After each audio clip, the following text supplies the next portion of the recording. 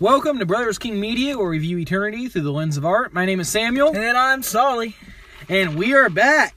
And after no one listened to our other series. But we're still back. Yeah, the series has been banned from all media due to the strict content of boring. So we actually are going to change up our format a little bit and make this more of a variety talk show. That way, when we have people join us, they're not, like, caught in the dark and are like, oh, you mean I have to listen to 6 months of David Crowder Band or whatever artist I am going for at that moment. Right. To catch up with us. It's only still stuck on your mind because we only spent 6 months on it. Yes. Anyway.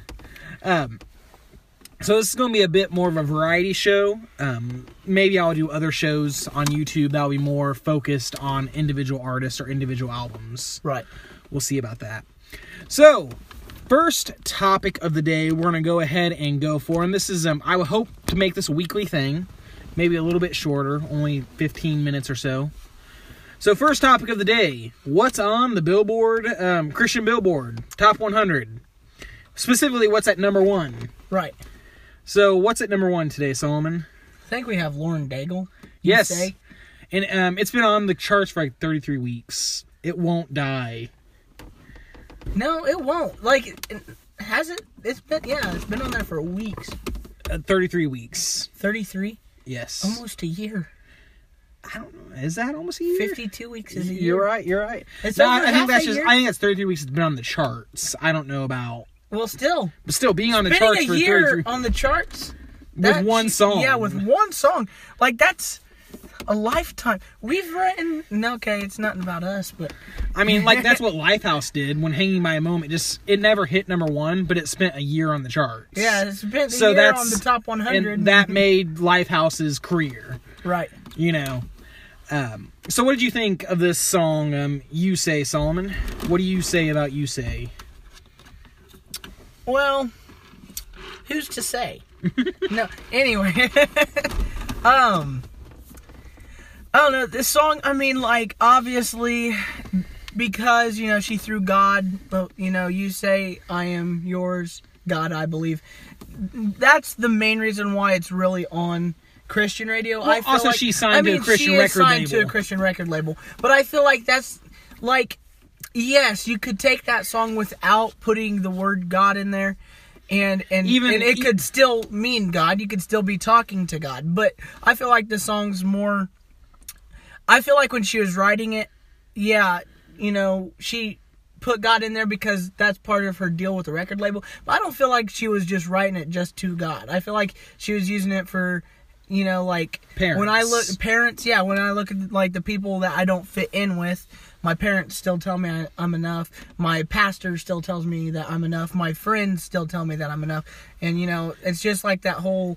It's just that whole thing about there is positivity. Yeah. Even though you don't feel like your life is in the best place, there's still positivity.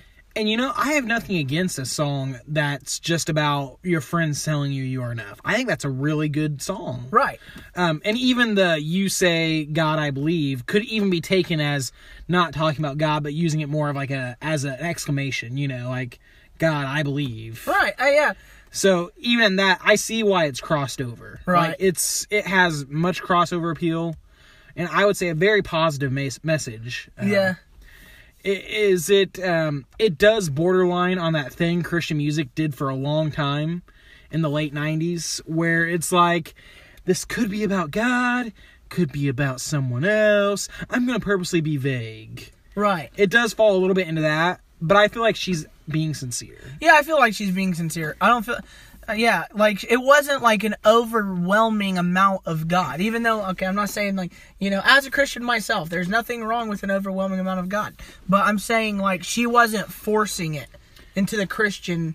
And I don't feel like she was forcing it for secular. Like, I don't feel like she wrote it going, this is going to be a crossover hit. Yeah, honestly, I don't feel like she was really forcing it. Like, the song doesn't sound forced. It's super simple.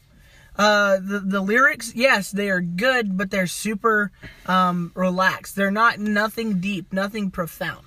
Yeah, I think I feel like she was just sitting down and writing her feelings. That's how I feel about this song. Yeah. And that's how I want to feel about any song I listen to. I just wrote down what was in my head. Right. I just wrote down what was going through my mind that day. And that's where this song came from. Wow, it's a hit. Cool. I'm glad my thoughts count. You know? Yeah. And then, if it happens to have Christian language or theology in it, I feel like that's just because you're a Christian and it shines through, not because you're forcing it. Yeah. I feel like a lot of Christian music is kind of forced. Very forced. I mean, let's take, for instance, and I won't get stuck on this too long, but take, for instance, some newsboys, particularly modern-day newsboys, but even like 90s newsboys.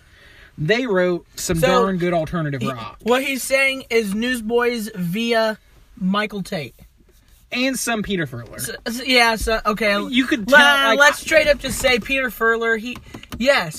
He's a good writer. I still love every song he writes. And Steve Taylor wrote with him back in the day. But does he still write with him?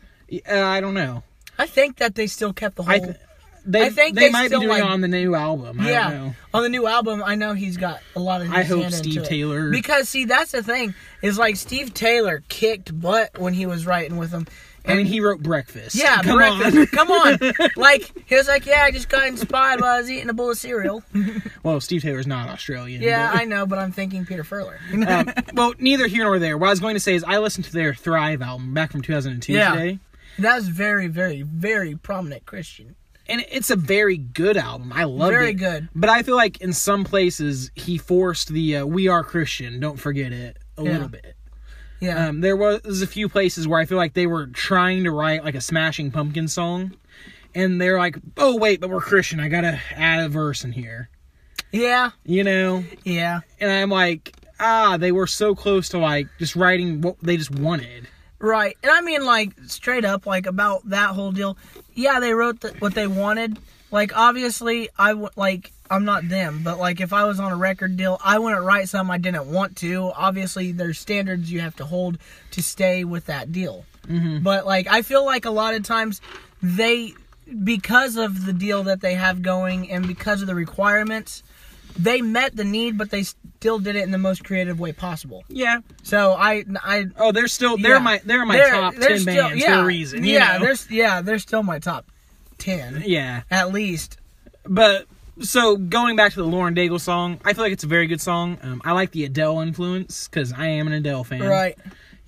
I like the influence of that. I like just that simplistic where it has almost a timeless feel to it. This song could exist in 1970.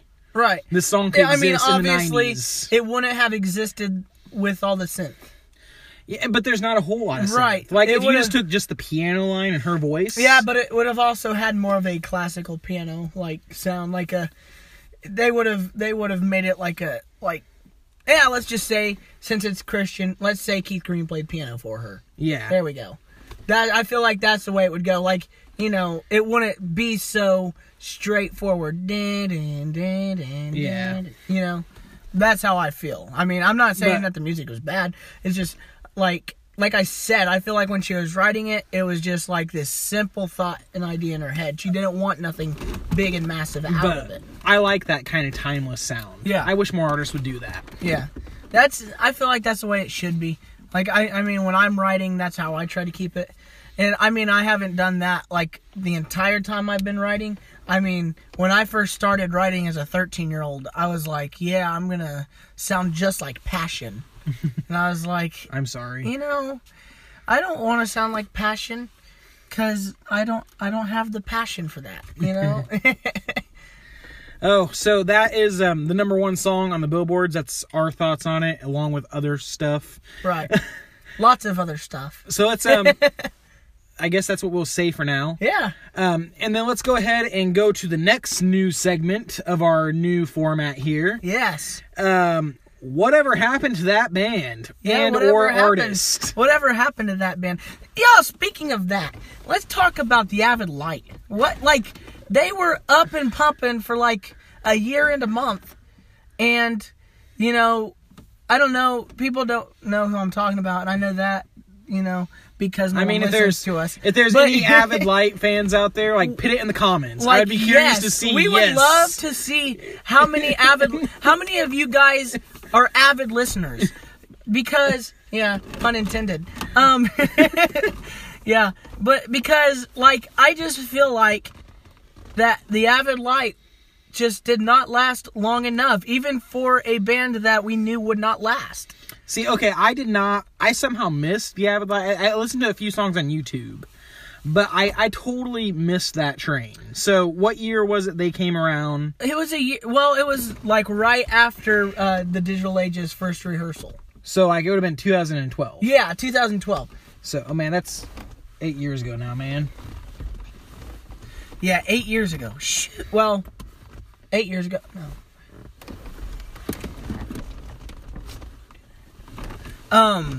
That 8 years ago. This is 7 years ago. Because it's 2019. Oh yeah. Okay. Yeah. 7 years ago.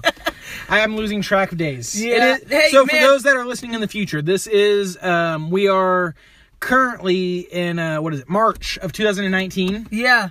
Currently. And actually, apparently we're time travelers because we're actually in 2020 because apparently it's been 8 years since 2012. I know. I mean, this will hypothetically still exist in 2020. Yeah, so. Hypothetically. Neither here nor there. So, give me some background on the Avid Light. Who were they, Solomon? You know more about them than me. This is like somewhere you actually know more than me. Imagine that. The Avid Light, I don't remember all of their names. Honestly, it's been a while since I've listened to them.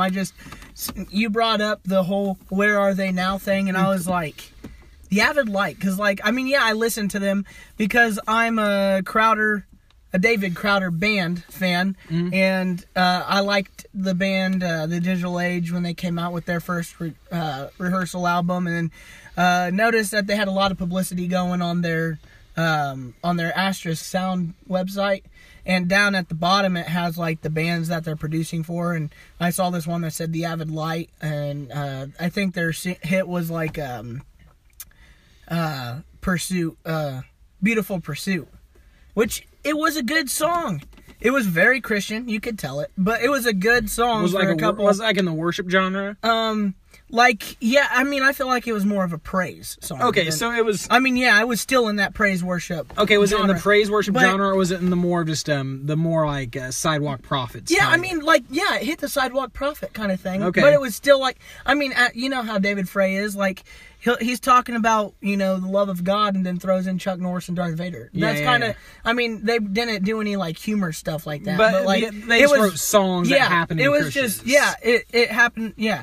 But I think the lead singer's name's Caleb, and, anyway, so him and one of his friends, who was a guitar player, and how most bands start out, started this band, got a bass player, drum player. They released a EP, and in between the EP and the release of their first album, and I'm sorry, consequently, due to the fact that I have not listened to them for a while, I do not know what their EP was called. And actually, I think it was actually a self-titled EP. Okay. Which that's very common for new bands because they self-title their EPs so that people are like, oh, this is the Avid Light. If I ever release an EP, it's going to be the EP. The EP. Yes. Anyhow, continue. Anyway, well, we aren't releasing one together. No, I'm just joking. I'm joking. I'm fine with that. But anyway, so anyway, in between their first EP and their first full-length album, which I think that's like LP, right? Yeah. Their first LP. The bass player left, and so they were left without a bass player, and it just kind of started falling apart from there, honestly. Yeah. I think after, you're so long with a group, people start leaving, and you're just kind of, you get a little bit frustrated. Yeah. And I think that's really what happened. They wrote some more songs after that. The Digital Age was a big part of their career. They produced everything. I think the Digital Age never really took off was the problem. Right. The Digital Age didn't really ever take off. But they have a niche, but they're not. Asterisk Sound, they're still doing really good, apparently. They're producing over 100 other artists right now. But I think they're doing less, like, they're not, like, radio bands. I don't feel like they're, like, they're doing a lot of, like, oh, we're going to this church, so, like, or not going to this church. They still do their UBC. They're still at United Baptist Church in Waco, Texas. They still do the worship music for that, and I feel like that's the main reason why they're writing. If they get a little bit of like, oh, we're interested in this song, we'd like it on the radio, they'd be cool with it. But I feel like, see, that's something I like about them. I don't feel sorry for them because they're not on the radio. They're just doing what they feel want like to do. they're just doing what they want to do, kind of like Crowder is now.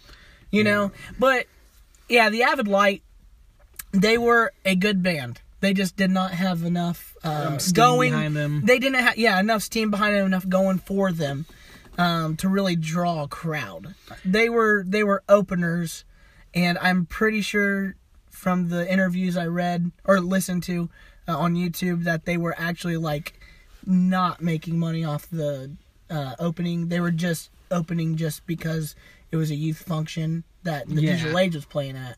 So they were opening for the Digital Age, who was the main band, getting paid for it. Well, that reminds me of like two separate interviews that are kind of related to that. One was from 10th Avenue North. Yeah. And they was talking about how they didn't make any money their first few years as a band. Right. They were on the tour. They had like 3 number 1 hits because their first album was huge. Like their first album, I still think it's their best. And wait, which one was their first album? It was Over and Underneath. Oh, it had Love Is Here, By Your Side, By My Side. Yeah. So that album was huge. That was huge. It's still huge. So those are the 3 most listened to songs by them. So they had like 3 number 1 hits, right? And they said we were still just traveling in a minivan eating bologna because we just had no money. They had 3 hits out, and they're just eating bologna. And he said so the person who was interviewing them said, "What kept you guys going as a band?" They said, "Well, we went on tour with Mercy Me, and they let us have a touring bus, and that really kept us from breaking up." Right. Because we just got lucky, and those guys were really good to us because we was on the. And so that brings me to Hawk Nelson. Back in their early days, they could never keep a guitar player and drummer, right? Right. Particularly drummer. So it was just a singer and a bass player? Well, here's the thing. They started with 4 guys, all from their little small town in Canada, right? Mm-hmm. And they Canadians, eh? Yes. And they said after that first album, their drummer and guitar player left. And they said it's that first year on the road. That first year on the road is one of the hardest because you won't make any money. You miss your family and friends. You're working yourself to death. Right. And they said a lot of bands don't survive that first year on the road. And, 2 guys from our band left. And I say all that to say, I think that's what happened to the Avid Light. They tried that first year, and it just slapped them dumb in the face. And they're like, you know what? I can go back home, work in my dad's carpenter shop, and be happy. Right. And still play guitar on the side. They were just like, this isn't worth it. Right. And that's fair. I mean, I'm all for that, Right. I mean, it's not everyone's cut out to do that lifestyle. I mean, that's, okay, like, that's what I've been thinking about that a lot. Like, I want so bad, like, I really do. I wanted to make a career in writing music, playing music, touring. See, I wanted to make a career in that, but then as I got into the workforce and realized, hey, whoa, man, there's this specific job called music.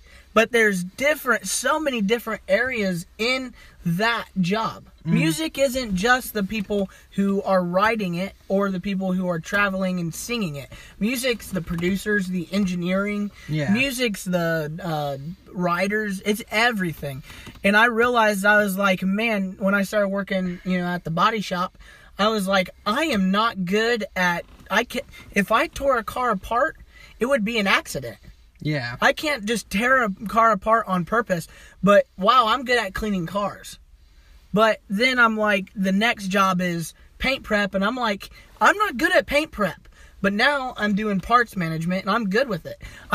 So I thought to myself, I was like, what parts of this job are you good at? Because like music... what parts of music are you good at? Like, because everybody fantasizes so much to be this rock and roll or rock star or the rock star. It's like it's the myth of the rock star. Right. But really, behind every good band, like the other day, and I know this is a Christian.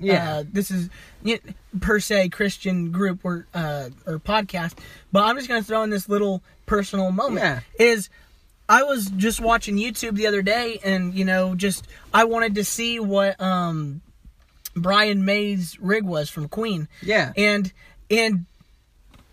he is so good at his job that he does not use anything. But the secret behind the good guitar player is his engineer who runs the sound, because the engineer actually runs all his effects. Mm-hmm. Brian doesn't mess with effects. He didn't grow up knowing effects. He didn't do that. So he was a good guitar player, but if you put a pedal board in front of him, he may not have known how to use it. I'm just saying that there are so many different places that we fantasize so much about the spotlight that, hey, what if that's not for you? Yeah, what if there's other parts? As I wanted to be an FBI agent when I was a 13-year-old, I am a fat 19-year-old man who sits in a chair behind a computer all day. And I'm fine with it because I'm good at it. And I like it. Mm-hmm. But I also feel like if I was to go back into the whole idea of music, yeah, if I had the opportunity to play in front of people, I would do it. I would take it. People may not like me. I may get rotten eggs and tomatoes thrown at me, and that'd be fine. Uh-huh. That's part of the charade. But I'm way better at a sound engineer. I'm a good sound engineer. Uh-huh. I've ran sound for the church for, I'm 19, started at 16, so I've been running it for 3 years now, every Wednesday night. I've learned the board, and that's the point. That's the point, is you learn what you're good at. Mm-hmm. But if you're not good at it, you're just going to struggle forever. Yeah. Or you get better, but the thing is that a lot of times, you just stick with what you know. Is what I'm saying. And I'm not saying that the Avid Light, that wasn't where they needed to be. It's not for me to say. I'm just trying to share a little encouragement. Yeah. And say, hey, well, they may not be good performance on the stage, but I liked some of the stuff they wrote. So maybe someday they'll have the opportunity to write with some people who actually do make it, and then their name can get out too because they were the writers. Yeah, and beyond all that, and this is something we'll probably talk about in the future, but people don't realize the people you see up on stage, the people you hear on the radio, that's 1% of all music. Right. There is so much music out there that we never hear. Like, guys, just think about all the bands that you like and you follow and you know, and draw a giant circle on a piece of blank paper and put a dot in the middle of it, like a dot, just one little pin dot. And that's all the music you really know. Yeah. Because outside of that dot is music that was never appreciated. Just straight up. Or music that never made it. Or right. There's so many stories. So that's why, I feel like even for them, it wouldn't be, or not for anyone who wants to be a musician, it would not be a bad thing that, oh man, you only have 20 friends at your church that would listen to your music. Oh, I put out an album, 20 songs, go buy it, it's $1 on iTunes. See, that I feel like would still be a success to me. Yeah. It's not about how much money you make. Well, I read a great... Okay, I'm not going to say that. It is about how much money you make. If you're trying to make a career. But I've came to terms that I probably will never be able to do that. Yeah, it's like a great thing I heard the other day. I think it was on YouTube. They was talking about one-hit wonders, right? And they said, the thing to think about... Give Solomon a moment while his phone rings. Sorry, guys. So they said the thing that... Maybe I'll edit that out later. So let me start over. No, don't edit it. It's fine. This is dry cut. You get it the way it goes. Okay, so... I was listening to a great thing the other day. Be happy there's no political jokes.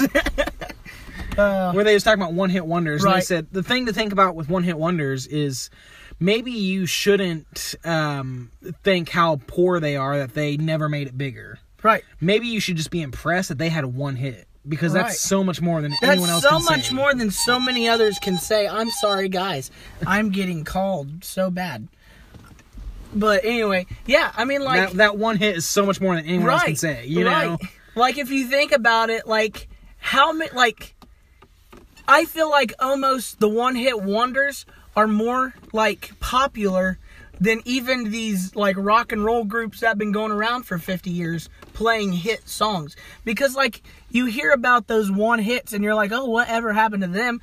And you're like, well, that was a pretty good song, and it's still top over these songs that are still going out there with these bands. You know? And then you hear about the Rolling Stones, and you're like, oh, they're still alive? Yeah. It's like, good night, Mick Jagger.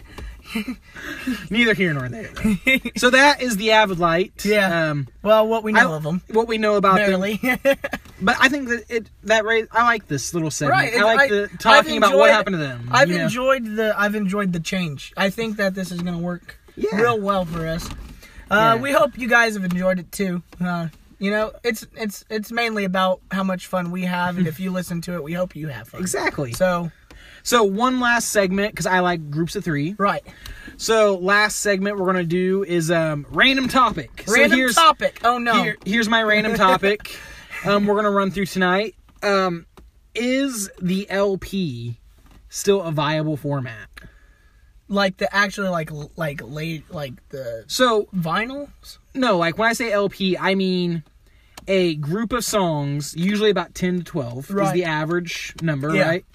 We got about 10. Anything below 10 is automatic, like legally when they produce it. 8 or less. 9 can still be an LP. Can it? Mm-hmm. Then I must have bad information. Okay.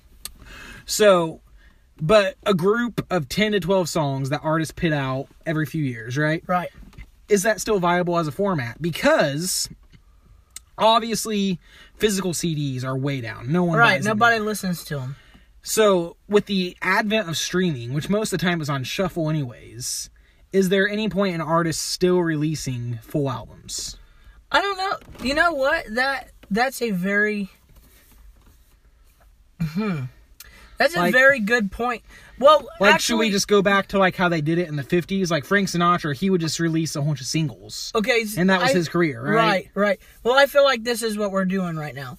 Is if we were or if we were basing it on the way the CDs go, or no one buys CDs, if that's what we were basing it on, I would say no. There's no point in releasing full length albums anymore. Mm-hmm. Just might as well just release a new single. You know, every like 12 singles week. A year. Yeah, you know. But this is what I think. I think yes, it is still validated through touring. I feel like that's the main reason for touring is like, oh, we have these songs. Now that we have these songs, in order to make money off these songs, we should probably tour these songs.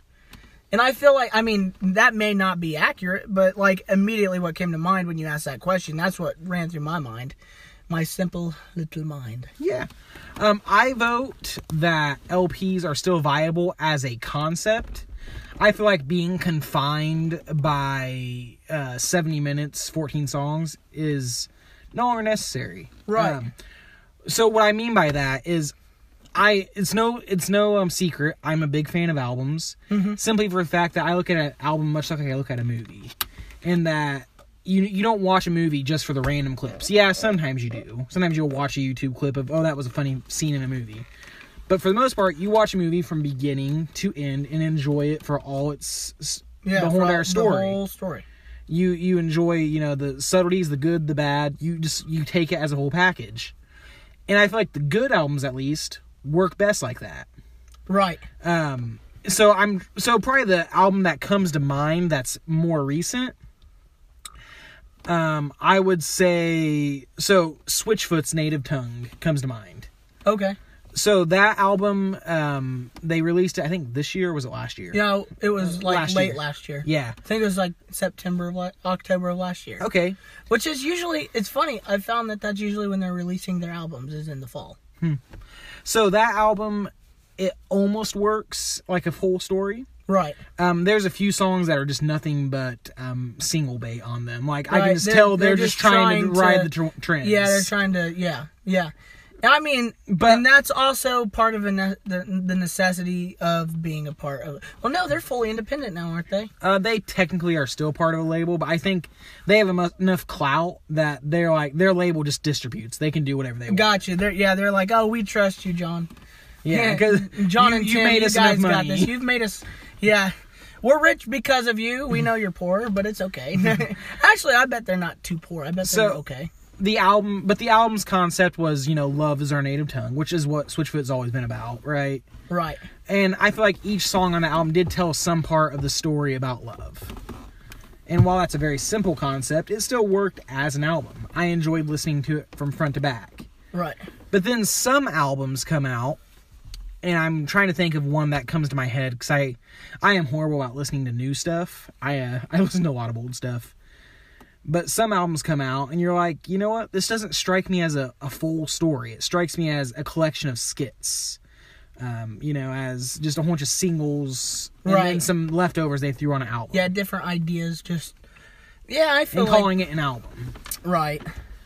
So I guess I say all that to say, as far as if LPs are still viable, my opinion on it is if you don't feel like you have a solid idea for a collection of songs, like if those collection of songs aren't telling a singular story. Right. And I'm not saying concept or maybe albums, even not like, maybe not even necessarily a single story as much as it's like they all fit together. Yeah, they all fit together. It's like, those movies that always start out with like, oh, it's this guy and it's telling his story, then it's the next guy and it's telling his story. But by the end of the movie, they've come together in some way, or their story has collided in some way. That's how I feel about an album. I like that dramatic. So a great example of that is Frank Sinatra's In the Wee Small Hours.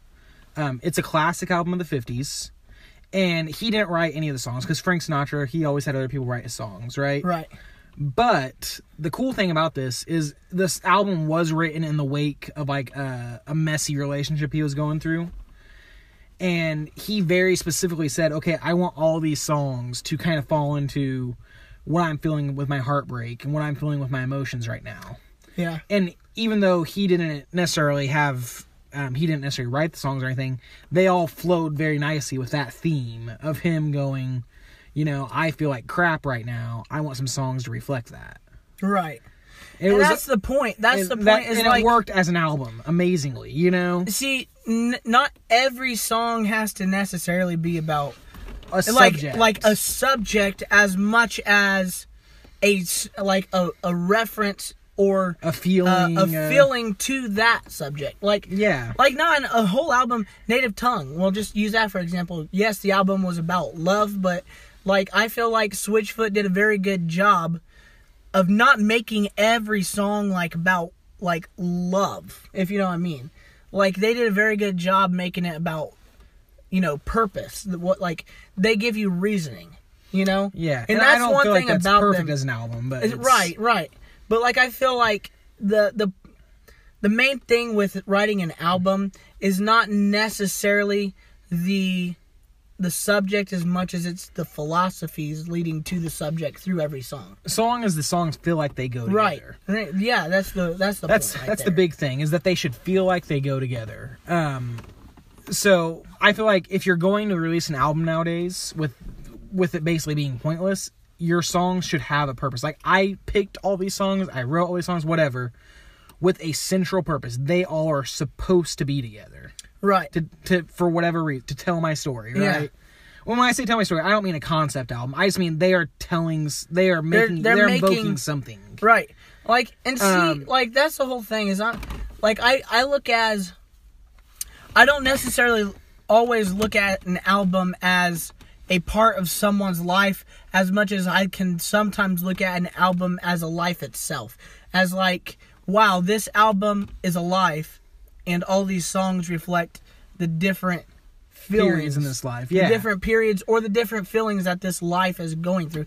Which, see, yes, sometimes we do connect to the writer, but sometimes we connect to the physical copy. I'm just saying. And then, so I feel like if you're not going to do that, if you're just going to release a whole bunch of catchy singles, don't bother with an album. Right, don't bother with an album. There's no point. Just release a bunch of singles. Maybe later on, put it on an album, But don't even call it an album. Call it your greatest hits collection. I don't care. Right. But don't pretend like it's an album when it's not. If it's just a collection of songs, just let it be a collection of songs. Yeah. Release them as singles and let people stream them on Spotify. If you're not going to release if the songs aren't supposed to go together, don't pretend like they should. Yeah, don't pretend. Like, just... fake news. So I will give an example of this. I just totally lost my train of thought. Never mind. My example was... Okay, if I'm going to give an example, because I'm old, Superchick's last album. It does not work as an album. It works as a collection of singles. It works as really good music, but as an album, it doesn't hold together. Right, okay. And so that's what I mean when I say... It's, oh, darn it, what is that album called? I can't even remember now. If anyone can remember Superchick's last album. Good job. Put that in the comments. Yes. Because we would love to remember that. Hey, I'm a Superchick fan. No, I was being sarcastic to the fact that, like, it wasn't a real album. Oh, yeah. Yes. Oh, okay, that's how I feel about albums. I got that off my chest now. Yeah. All right, guys. Once again, we are the Brothers King. And thank you so much for taking the time to listen to us. And keep being the glimpse of eternity. Right on, guys. Peace out.